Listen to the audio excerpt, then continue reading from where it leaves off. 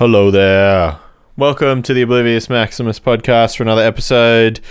This is episode 84, and my guest on this episode is my friend Nathan, and he and I talked about Highlights of a Dangerous Life, a record by the Johnnies, an older Australian, what is called cowpunk band, and yeah, they're a part of, the older sort of what became like a pub rock movement and things like that. And it's a really cool record, one that I definitely hadn't listened to at length, but knew sort of loosely about the band because of the other bands they're linked to, like Hoodoo Gurus and Be Suburban and things like that. But yeah, it was cool to chat with Nathan about this and get an opinion from someone who really loves the record. And definitely, as we talked about in this, there's a couple songs that have now entered into my regular listening playlist of music like this. But yeah, so we talked about that and also talked about the different couple things that Nathan's doing in his life and in the weird time that we are in isolation.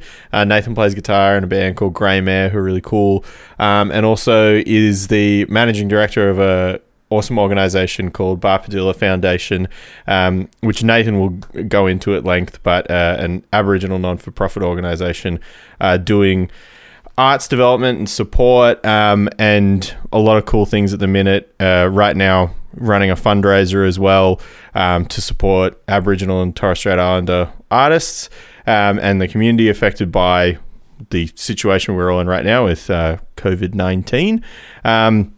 You'll hear about it in this, and I'll let Nathan speak to it more. But in the links for the podcast, there's lots of information about the type of work that they're doing, and as well, a link to contribute to the fundraising that they're trying to do at the minute as well. So if you've got the facilities to contribute towards that, it would be greatly appreciated. But yeah, this was a really fun chat, and Nathan's a good mate who likes to talk about music, so it was sick to get him on to talk about a record he really likes. So yeah, enough of me chin-wagging. I'll let him do the rest. Please enjoy episode 84 of the Oblivious Maximus podcast, talking with Nathan about Highlights of a Dangerous Life by the Johnnies. Fucking brutal!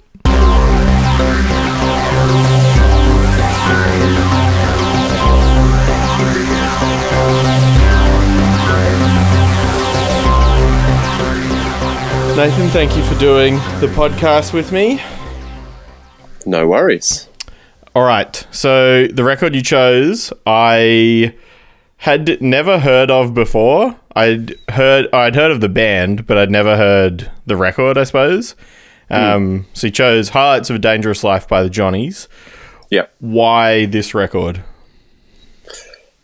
Well, at first I was going to choose Tom Waits' Rain Dogs, because I know you asked me a couple of months ago about doing this, and that because I always say that straight away when anyone asks me about a record I want to talk about, because it's my favorite album of all time. It's just the one. Yep. But it's just a bit, I don't know. I listened to it and I was like, I don't think I really want to talk about it.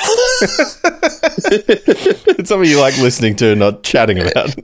Yeah, and I sort of tried to imagine myself going through all of those songs and explaining why this fucking garbage is something that I love.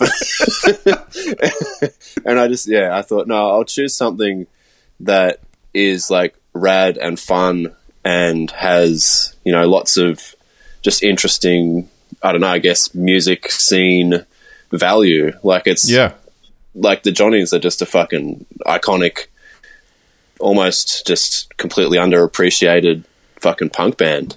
Well, yeah, I mean, I think my first thing with it, I guess my understanding on rough knowledge of them was that they were like a precursor to, of the pub rock sort of era of bands. But it's really wild listening to it, and like, I guess I suppose like the theme of the record, or at least like, the band in this album is like, it's a country, it's like it themed like a country record kind of thing, but the music itself is very like punk, rock, blues, country, sort of all mashed in together. Like, yeah. And I guess at that time though, probably I don't know if it was just in Australia, but at that time, I'd almost be certain though no one was thinking like, oh, we're going to start a punk band or we're going to start this band or whatever. It was just, these are the guys are playing this sort of music, so this is what it's going to sound like. Yeah, I think it's almost like there's a few other bands that sort of emerged around like early 80s where they'd all been doing stuff that had really specific genres just attached to it. And there was just this big mid to late 70s kind of Mushroom Records takeover where everything was either rock and roll, Oz rock, or post-punk, and it was just like you just had to do that. Yeah. And there was all of these bands that just got, I think, almost the herd got really thinned into the ones that got successful or wanted to be, Godinsky bitches, and the ones who wanted to just actually write their songs and maybe write some songs that didn't sound like their last songs and be free. Yeah. And so I think maybe that the Johnnies becoming like cowpunk is what it was named, which I think is fucking hilarious because I'm sure they didn't actually like that. But it's the label it got. Yeah, it's like because everyone has to get a fucking genre. It's like, but no, I think they just actually liked old rock and roll and like almost old. You could tell they must like the old blues standards and just like hard and fast, like rough delta strumming, and then to write like the narrative type shit that you would find in like a Jimmy Barnes solo album. Yeah, like and almost fantasy kind of shit. Like they're all white Aussie dudes and they're creating this insane landscape of this North American kind of frontier. Yeah, that was like the first thing I thought. I was just like, this is so interesting to take like an American lyrical viewpoint. Yeah. But being from Australia and New Zealand and stuff, like like it seems so bizarre to choose that. But I guess at the time, like it probably would have been really naff to be singing about things from here as well, because like you said before, there's every other fucking band at the time that was either getting really big or trying to be Cold Chisel or whatever, like they were probably all doing the exact same thing. So it was probably one of the only moves is to go, oh, let's do not that, like let's go this way instead. Yeah, and it's like it's everything that I've ever heard about Spencer P. Jones. It's like he didn't give a fuck about what people were supposed to do. He just played his songs, and if he felt like writing something about something, he wrote something. Like it wasn't like I just get the feeling that having him there turned this into this concept they all really signed up for, and it doesn't feel like they got told to be a cowpunk band by the label. Like they decided this is going to be fucking hilarious, let's all buy hats. And like and I know how much hats cost. Like they spent heaps of money on hats. Yeah, and I can only imagine they were more expensive in the 80s as well. Yeah, they're like really nice hats, and they were really nice boots and fucking huge belt buckles, and like it's just like I just fucking love that they invested financially and emotionally into becoming just this cowboy band. Yeah, but they weren't cowboys. Yeah, but then I guess they actually did become cowboys. Like, what's a real cowboy? Like you got your hat, you got your boots. Yeah, I mean, look at like Glenn Campbell, like a huge sort of pop country singer, like a crooner. Like he wasn't riding the ranges and fucking shooting people with his fucking 6-shooter. Like he was just some cunt. Yeah. So like I mean, there's this old tradition of people just becoming entertainers and creating stories, and I don't know. I think I'm going to allow it. Yeah, well, I mean, it worked for him. Like, when did you first hear it? Like, when did you first hear the record? I knew this was going to be one of the questions, and I can't figure it out. So I know that when I was a kid, this was the kind of thing amongst other just hundreds of amazing rock and roll albums that were played in the home because my old man, whose birthday it is today, actually, so I'll dedicate this to him because I know he loves this record. Mm-hmm.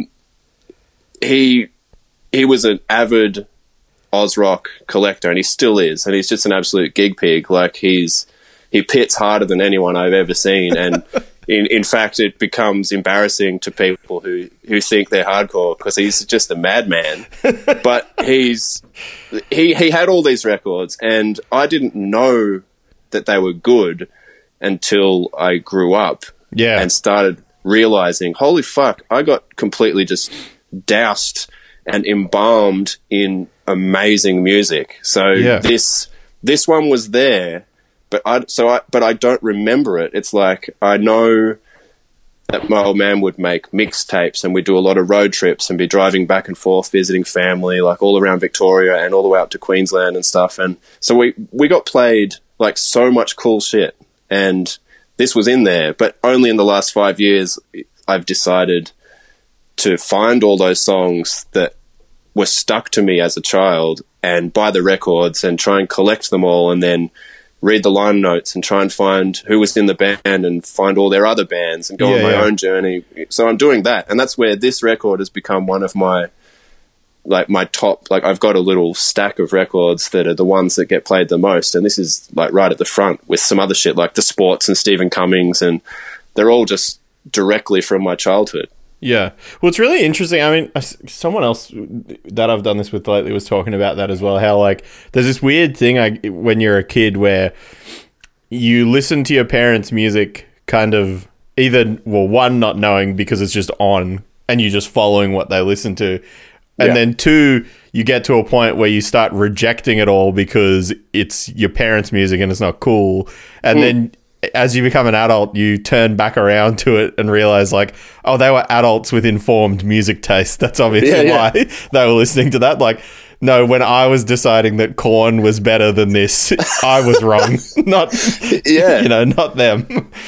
Yeah, exactly. It's so wild how so much of that stuff then, like, comes back around and then informs you as an adult. Because I feel like, I mean, certainly, like, I mean, you know, being of a similar age bracket and things like that, like, all this like Australian rock music is, you know, I mean, similarly, like my dad loved it, and that was what he would listen to. And I guess, again, we lived overseas as well, so I think part of why he listened to it a lot was to, you know, I guess bring himself back home a little bit if he had that control over the music he listened to, and that was sort of linking him back home. But it's quite funny how then, as an adult, this stuff then informs so much of my musical thinking and things that I listen to too. And then, I guess, looking at a record like this, then as well, I start thinking about the other parts of it too. And it's, I think, you know, like I mentioned before, it's like an interesting approach in this record to writing. I suppose at the time it would have fit in pretty comfortably with its peers of the time, and like you mentioned before, whether those were either hyper successful peers or I'm sure there was 1 million Australian rock bands that just, you know, no one's ever heard of. But like this fits in really well with that, but it does sit very differently. Like, obviously having the themes they have, but like even like the like Injun Joe, that to me just sounds like any of those other like classic Australian rock, like verse, chorus, bluesy rock songs. Like, it's awesome. Yeah. You know? Yeah. And I'm surprised that song hasn't been something I've heard more of. Yeah. Well, that's for me, that's one of my favorite songs, not because I think it's a very great song, but because it's just such fucking trash.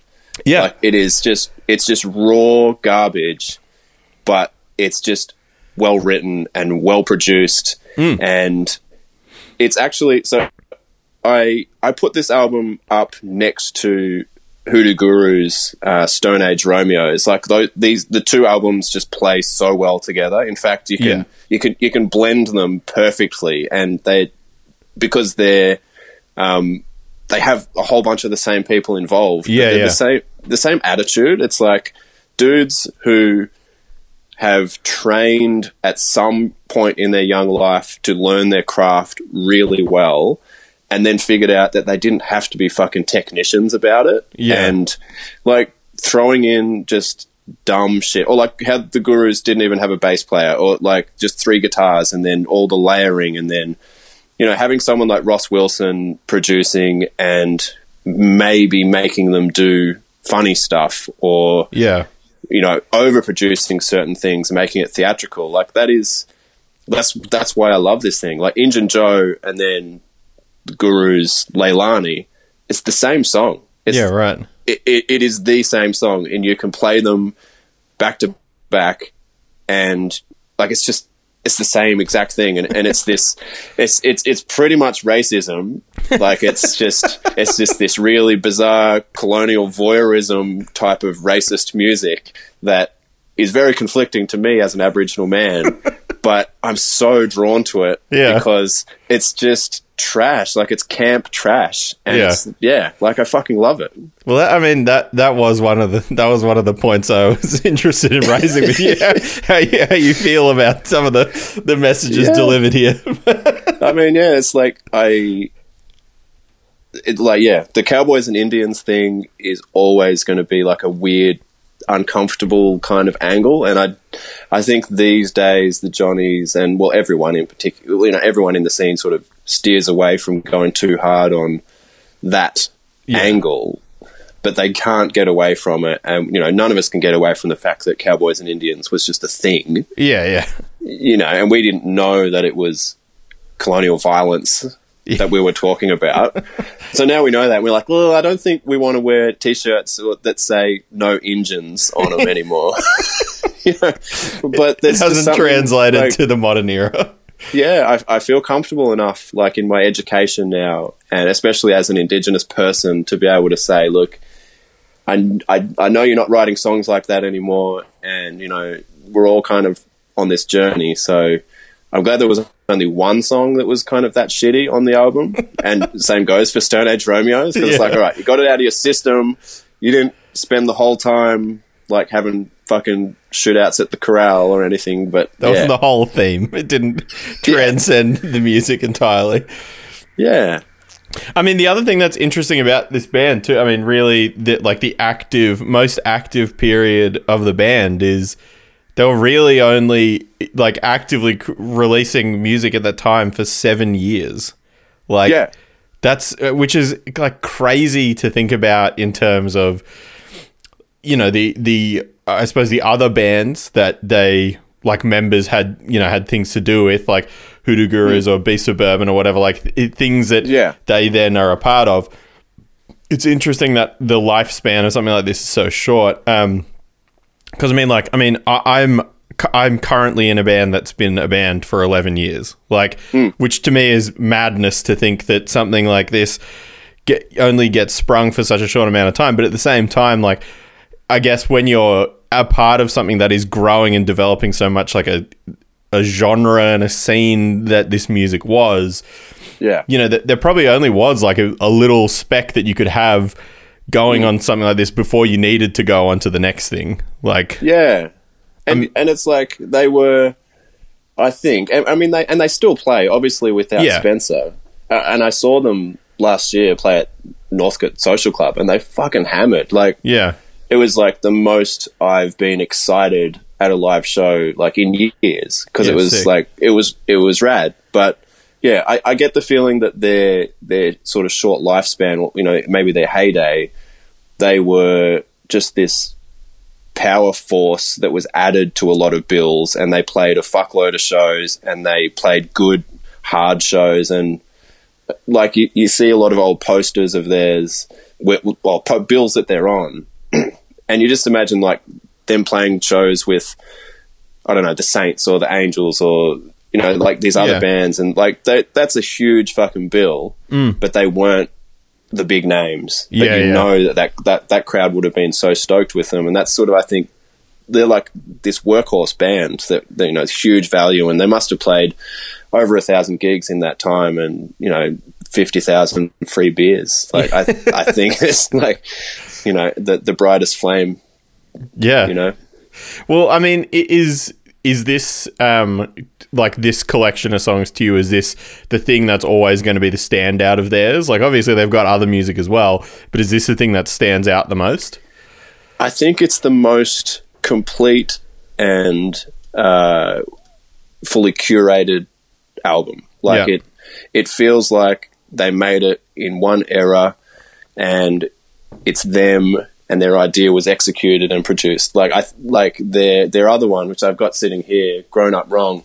It's a banger, but it's like second album syndrome or whatever. Like they may have sat around thinking, "Oh, I think we got to write something that appeals to all that good feedback we got," and sort of got spoiled a little bit. But it's an amazing record, and Motorbiking, I think, is one of the biggest singles off Grown Up Wrong, and that's a fucking great song. And it's got an amazing film clip where it's just like a blue screen where they're sitting around on motorbikes with hot chicks wrapped around them, and they're not moving or anything, but they're bouncing around and smiling and wearing sunnies, and there's not even no wind in their hair or anything. Great. There's like traffic moving at the wrong angle behind them, and it's just like about being in a biker gang riding down the Hume causing trouble with their girlfriends.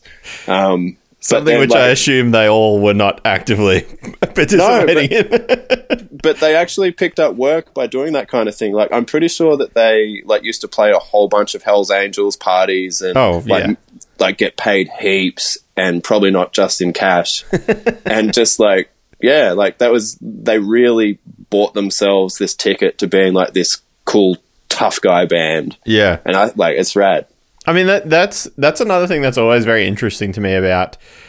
I mean, it's the same of like any like older world music scenes and genres and things like that. Like, you hear stories of, I don't know, not a great similar example, but things like, Kiss taking Van Halen on their first tour, like the first proper tour, and then 2 years later, Van Halen headlining a tour and asking Kiss to do the tour, like to open their tour. And like these old world stories, which now don't seem that likely, but then this era of Australian music has so much of that stuff too. Like even, I mean, it's a funny, similar comparison, but like I was listening to this interview with Jimmy Barnes where he talked like at length about how after he left Cold Chisel, he went and tried out to be the singer for Van Halen after Did David, he? Yes, it's a true story.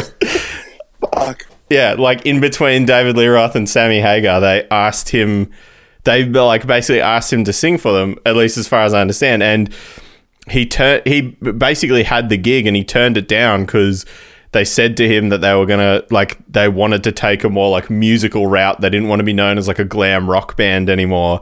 And he was like, "Oh, no, I want to be in a rock band. I don't want to be in like, I don't want to be the guy who you get in and we do an acoustic record. That's not going to be good for you or for me or whatever." So he sort of just bailed on it, I guess. And then they get Sammy Hagar, and then the band takes, it becomes a whole nother huge level. Yeah. And it's quite funny, like listening to Jimmy Barnes talk about that and just say like, "Yep, so missed out on that opportunity." Like, So that's after Chisel. Yeah, it's after Chisel. I think he was in America recording or something, and I think he recorded that song that Sweat It Out. Well, the song of his that he wrote with what's his name, Little Stevie from The Sopranos and the E Street Band. He wrote a song for him, and he was in America recording it, and I guess through that or through some other connection, he, Van Halen knew of him, and it was at the same time when they just kicked David Lee Roth out, and so they were like, "Oh, this guy can scream, this guy can sing, blah blah blah." But it's one of those things where like the little stories, like nuggets like that, are just like, I fucking love hearing that shit, and that was like, I remember. I'm gonna look that up. Oh yeah, it was like. It like one of the other things for me too was like when I first moved here was like jamming at Bakehouse. I know obviously you practice there and stuff as well, but like the first time I went there, and then people like telling me stories about things that had happened there and stuff about the building and shit, and I was just like, oh, this is like real legit Australian like rock and roll history. Like, I fucking love that place, man. That is like every single time I go there or talk to Helen or Quincy, something comes up in conversation just about some insane encounter they've had. Yeah. And them talking about it the same way I would about, like, oh, my uncle just popped in unannounced and we had a cup of tea. Yeah. It's like, oh, MC5 just walked in and demanded a room. So yeah, we set him up upstairs and then it's like, oh, yeah, no, Paul Kelly was here. It's like, yeah, okay, hang on. What? Fill me in on that part. All right. That bit you've just glazed over. The other day, it was a few months ago, I was there. I was walking down one of the corridors and the dude from Radcat was jamming solo. Yeah. And I was like, it's not quite Paul Kelly, but like this place is fucking sick. Yeah. Well, that was like, I mean, I think that, I mean, that's another thing too that was, well, I mean, one interesting for me sort of moving here and realizing like how different things like that can be and how, I guess, how ingrained it is in music culture, I suppose, in Melbourne specifically now, is like that connection between older bands and, you know, and acts and things like that, and venues and jam spaces and stuff here. It's like, it's crazy to think of, you know, like there's venues now that I've played that at some point were like, it was like a historic show was held there and things like that, which is fucking awesome. But like, yeah, it obviously wasn't very present or I suppose accessible to me when I was living in Canberra, which is obviously very different. But yeah, like, I mean, one of the things for me with records like this in this era of music as well is that, like, I mean, I think, like I've mentioned a couple times already, that like this sound is something now that's so specifically of this time period in Australia. And seemingly, like, not that I've heard it, but like, it does not exist outside of Australia. It's not like metal where every country's got its own metal band, or, you know, pop music really has, you know, started somewhere in the world and then been informed elsewhere, whether it's in America or whether it's in Europe or, you know, like K-pop or whatever, and then that translates. This style rock music is like only here. Yeah. Well, there was I read a Spencer P. Jones interview a while ago, and he was saying that Gun Club was the American equivalent at the time. Like, they were a punk band playing country music however the fuck they wanted. Yeah. And don't sound like punk or country. And so cowpunk got applied to both of their bands. And then I forget the story because I'm terrible with details, but basically Gun Club were touring, but the entire band except the singer, whose name I can't remember, couldn't come. Yeah. So the Johnnies were the band and they did the tour with them and opened for them and then came back out on stage and were a different band and played Gun Club songs, and apparently they just got completely fucking wasted for a long time and became friends. And so there's like this connection, I think, to, well, I mean, other continents where you've got people doing similar things at the similar time and not wanting to conform to genre, but still ending up being in this, well, we've all learned how to play lots of blues and rock and roll, and we've all learned how to write the similar kind of poetry, prose type stanza lyrics. Yeah. We're just going to, you know, some of us are going to end up becoming these similar bands. Yeah.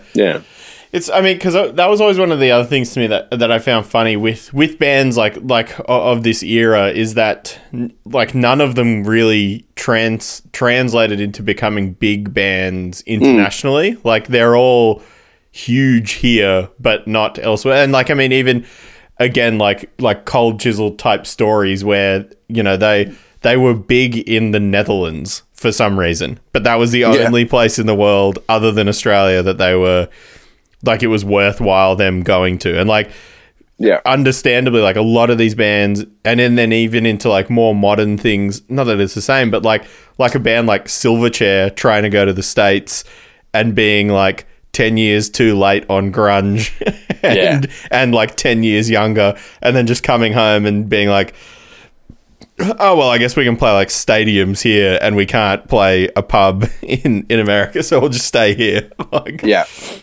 But it is something that's very interesting to me, how interconnected a lot of this stuff becomes here.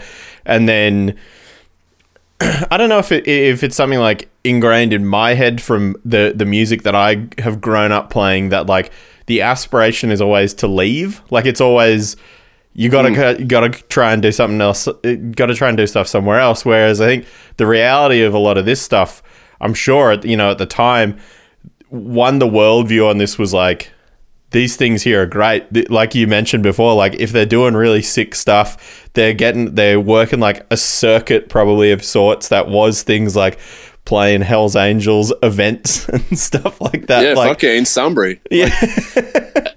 Everyone says, like, all the old rock dogs say that those were the gigs. So yeah, like they were definitely rich for entertainment and reputation. Yeah. Even without the world tour and, the top billing and all that, the charting and stuff like that. Yeah. But no, yeah, like those workhorse bands were paying for everything at Mushroom. Like it was, they only had, like every now and then they would have some superstars, but like Mushroom put out everything. Like they fucking invested so much money constantly into just all these shitbag bands. Yeah. And some of them became really fucking popular.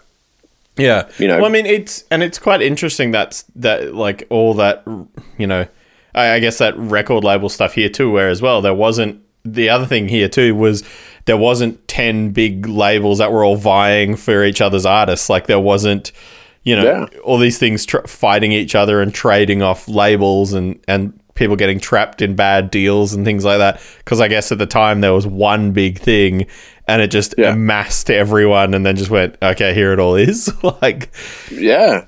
And there's some fucking great shit. And there was definitely some bad deals, but yeah. Oh, absolutely. I mean, yeah. Like, I mean, I'm sure there was a lot of these guys too who were, coming off the back of, playing like clubhouse shows or whatever, and then going like, oh, we'll give you this and we'll own everything, and then just going, yeah, fuck it, who cares? Like, yeah. So I guess when listening to this now, like how has this informed like you musically and you playing music now? Well, my entire guitar playing platform is blues, and then I guess stepping into really choppy kind of punk standard blues guitar playing where it's lots of just short runs and really, really simplified kind of scaled back blues standards that are easy to sing over, that don't fucking take long, easy to remember, and it's basically just Green Day. Like, it's just... Yeah. So this is in my... as I become older and as I actually start giving a fuck about playing guitar properly and wanting to play chords and do fiddly little country guitar tricks that sound nice and, take some pride in playing rather than just sort of hacking and chugging, I'm drawn to this type of guitar playing because Spencer P. Jones was just a fucking genius. Like, he was an amazing musician, and I would just love to be able to play guitar a little bit as good as him because he plays emotionally and really honestly, and he makes mistakes and fuck ups but rides them out. Like he uses feedback and bends and also just drops notes all the fucking time, and like he just bashes his guitars, and that's where I'm at with my playing. Is I don't need to be a tech shredder because that's hard work, and it's not the path for me. Like it's as you like you know that path. There's this real narrow sort of prize in there somewhere of just nailing what you play, and I just don't have the patience for it. No. I'd like to play things different every time. Yeah. I mean, I think the other thing too is there's also like a certain level of like musicality and a window there where, I mean, for me, the whole trigger for me with all this is that like at a time, and I mean, I've quite openly said this, I think even talking to someone on this recently, like I was definitely a better guitar player when I was like 16 years old because all I did was sit at home and play guitar. So like, and I like learnt solos and could like do cool stuff. And then, but then as I think about it, all the time I spent playing guitar when I was 16 and I was way better at guitar, I don't have anything to show for that. Like I have not, whereas like all the records that I've played on or things that I've done musically come from the bad guitar playing and the like, exactly, and stopping caring about, it's got to fit into this or it's got to fit into that. It was just literally like, okay, do the dumb version of that, or what makes Murph laugh when I play that on guitar? Okay, that's the song. Like, exactly. And I like that's how I'd like to think all our favorite records were made, is everyone could become a classical guitarist if they wanted to, or everybody could like fight to be the best rip-off Randy Rhoads. Yeah. But like, what's the point? You know, you want to have fun and you want it to sound like you put something in it that you were willing to let go. Yeah. And so that's why I love this shit, is it's like the Johnnies are just good and honest, but they're having fun. And even like, just like, you know that they're just ripping beers and taking the piss out of each other and just being fucking assholes. And you know that like some of the takes weren't great, but they were the ones they liked the best. And like that's really where I put myself as a musician. I don't usually use the M word, but in this discussion, I will compromise. You'll allow it. Yeah, but that's, you know, like there's something that I need to hear on a record, and it's the same reason I love fucking the old Paul Kelly and the Colored Girls. Yeah, like they were a punk band. They were the same band as these guys, but they were shooting for more of a Bob Dylan kind of pathway, whereas these guys were shooting for I don't know who, Marty Robbins. But like with overdrive. Yeah. I mean, I guess the other thing that's like really interesting for me when thinking about music like this too is how I suppose in a way it is kind of ahead of its time too, in that, like, I mean, it's very specific to the time it's a part of, but then now in this era of music, a lot of people are trying to recapture sounds like this now and recapture like a punk ethos like this as well. That's quite funny now that the way music as it works in, or at least in Australia now, it's so different to this now. Like it's all like trying to do something like going out and playing a Sunbury like pub or something is like almost unfeasible, really. if for this kind of music, I suppose, or people trying to replicate this style or whatever. But it's one of those things. Like I think it's stuff like this is, you know, relatively timeless in terms of what it's being used for, because like the message of, maybe not the lyrics so much or the theme, but the message of like playing music, like you mentioned, that is like, it does have fuck ups in it and it does have incorrect parts, but then at the same time, like the vibe on it is so sick that you ignore that and you keep pushing with it, you know?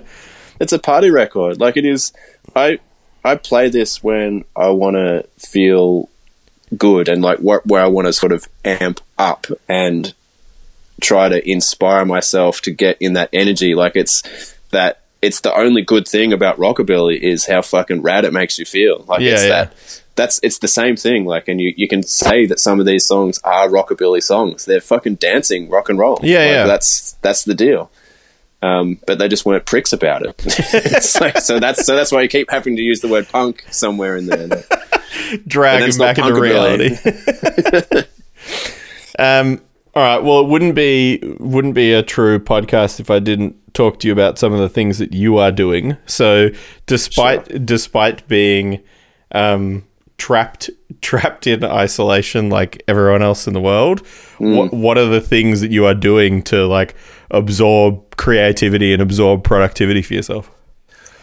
Well, so I'm the general manager of Barpadilla Foundation, and we're an Aboriginal not-for-profit, and we do basically arts development and support work for community, and we're building studios at Collingwood Yards, Collingwood Arts Precinct on Johnson Street, next to the Tote. Yeah. So we've got 2 big studios in there, and what I've been doing is buying a shitload of gear, PA and backline and guitars and stuff, and that's pretty fun to have an opportunity to to sort of pretend that I'm really rich and buying lovely things, and so that's actually the silver lining of lockdown and no one being able to do any work is a lot of the nice things are coming home with me. So I've got a $3,500 guitar sitting right here that I've been able to just babysit. That's lovely. Yeah, it's actually I definitely don't like what's going on in the world at the moment, but there's a fucking lovely guitar that's just there. So it's worked out okay at the moment. Yeah, no one else is allowed to play it, unfortunately, because we can't open the studio. So what's the eventual plan for setting all that up? So we're basically trying to have instrument library and a full backline available for hire. And so for any of our any First Nations bands or artists can approach us to either get free or reduced cost gear hire. So any traveling people, they can come down and not have to bring their drums and amps and stuff like that. We've got lots of good stuff. We've got a deal with Yamaha, who own, obviously all the Yamaha gear is great, but also Vox and awesome. Ampeg, and we've got a deal with CMC Music as well, which is Ernie Ball and Faith guitars and bits and pieces. So we've just got access to all this rad shit, and people can use it all, but also use it in our studio if they want. So we'll have a small event space, and we'll be able to record demos and small performances in there, and people can hold record launches or workshops and things like that. And it's going to be just a flexible space, and pretty much just going to be a bit of an open door a few days a week where people can come and sit down if they need to have meetings or do work, because we know a lot of musicians don't have a real office. So we're trying to create a space where people can use as an office. Yeah, sure. And how did all this come about? How did it all start up? Basically, so Briggs is one of my best mates, and we've just sort of had this discussion as he's been developing Bad Apples Music, his record label, and there just became a really obvious space for a community organisation to exist, because so many requests for support and services would go to the label, and even though a lot of the work would get done and requests would be fulfilled, it just became pretty clear that we should set something up and do it properly, and make a really clear statement to the industry that we expect more than what we typically get, and we're willing to work for it. Yeah. Well, I mean, I guess the other thing too is really in the environment that we're in currently too, particularly in that. I mean, even though I've had a very different experience with it all, it's there's never enough out there that you can access with things like that. So there needs to be people do need to take a stand a bit as well, and just go, all right, we're going to do this, and fuck the other thing that's already out there. This is what's happening now too. Yeah. And I mean, I think for me, knowing that there's, a way to advertise this out and promote things out like this too is really important for everyone to access things like that too. Because I mean, one of the hardest things when you're trying to do something is having big, even when you're starting out, not knowing where to go to get gear, or not knowing where a studio is or how to access that. Well, exactly. We're trying to make it so that the next kind of influx of emerging artists, or even some established artists who haven't necessarily tried to, get into mainstream or, anything outside of community, or just doing their own stuff, is use those lessons that so many of us have already learned about how hard it is to maintain relationships with promoters and bookers, and try to make sure that you maintain your principles and values, but also maintain your longevity in terms of being able to keep going back to certain venues, and like all that kind of industry stuff that can feel really dirty, but once you figure it out, you feel good. And it's usually early 30s, if you've been doing it since your late teens, where you figure out what your identity is as a musician, as a working muso.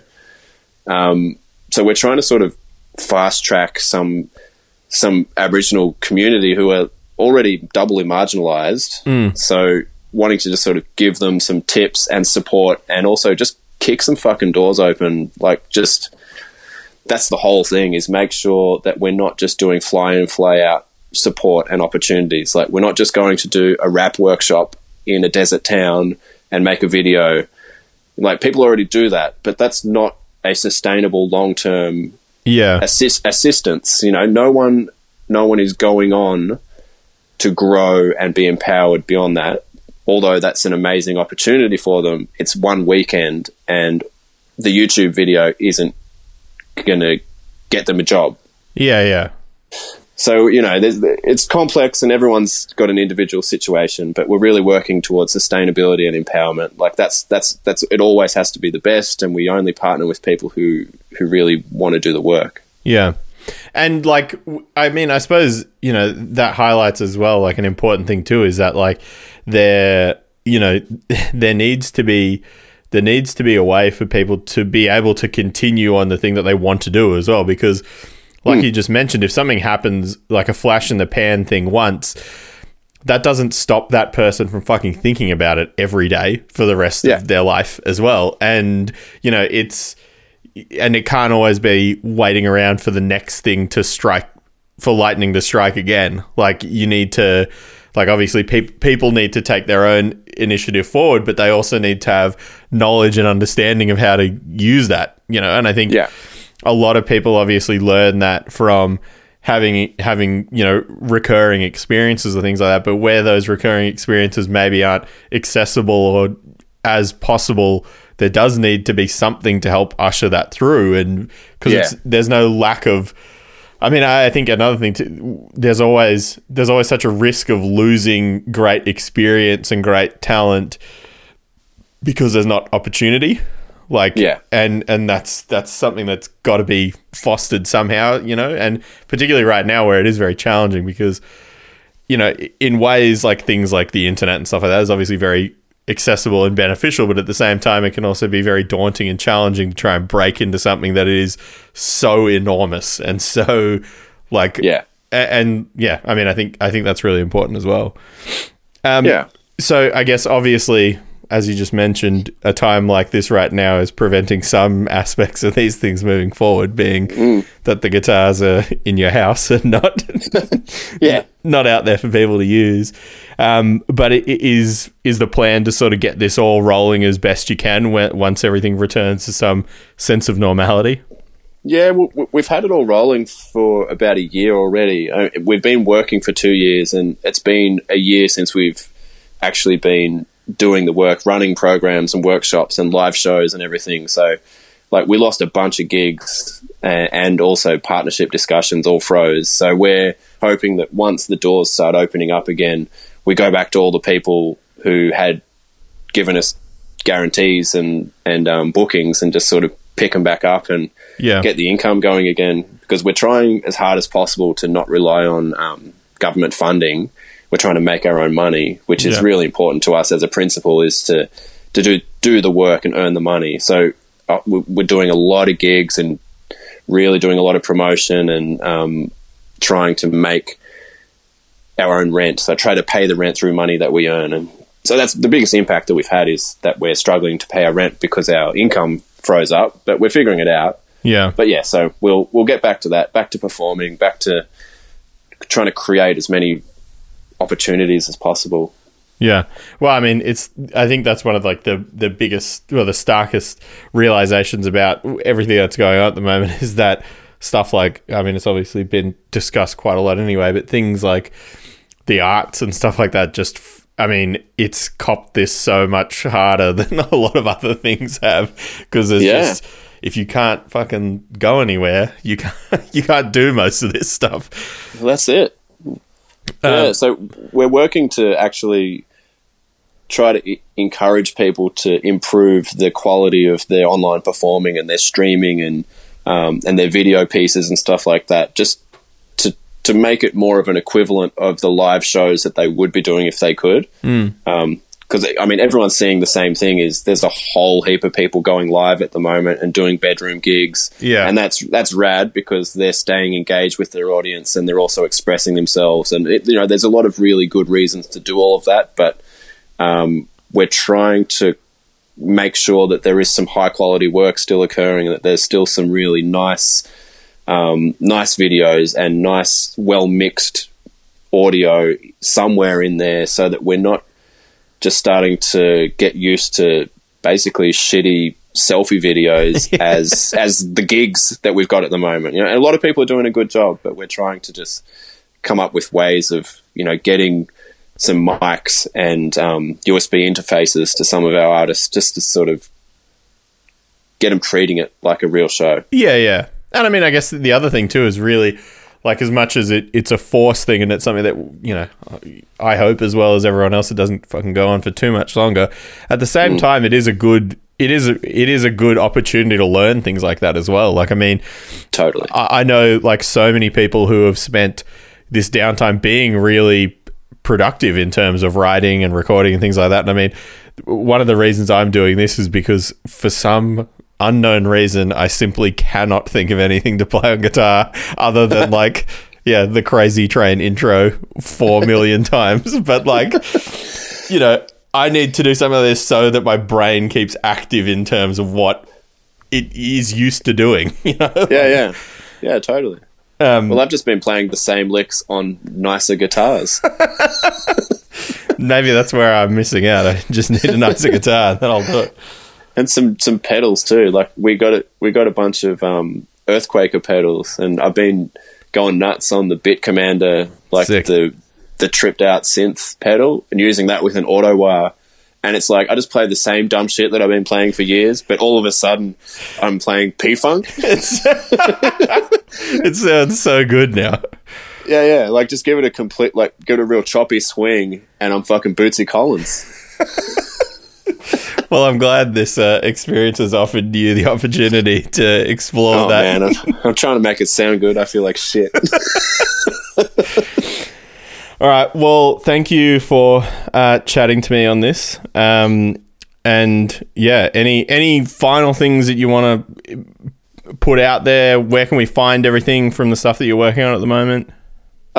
Yeah, so actually, if people check out Barpadilla Foundation, BARPIRDHILA,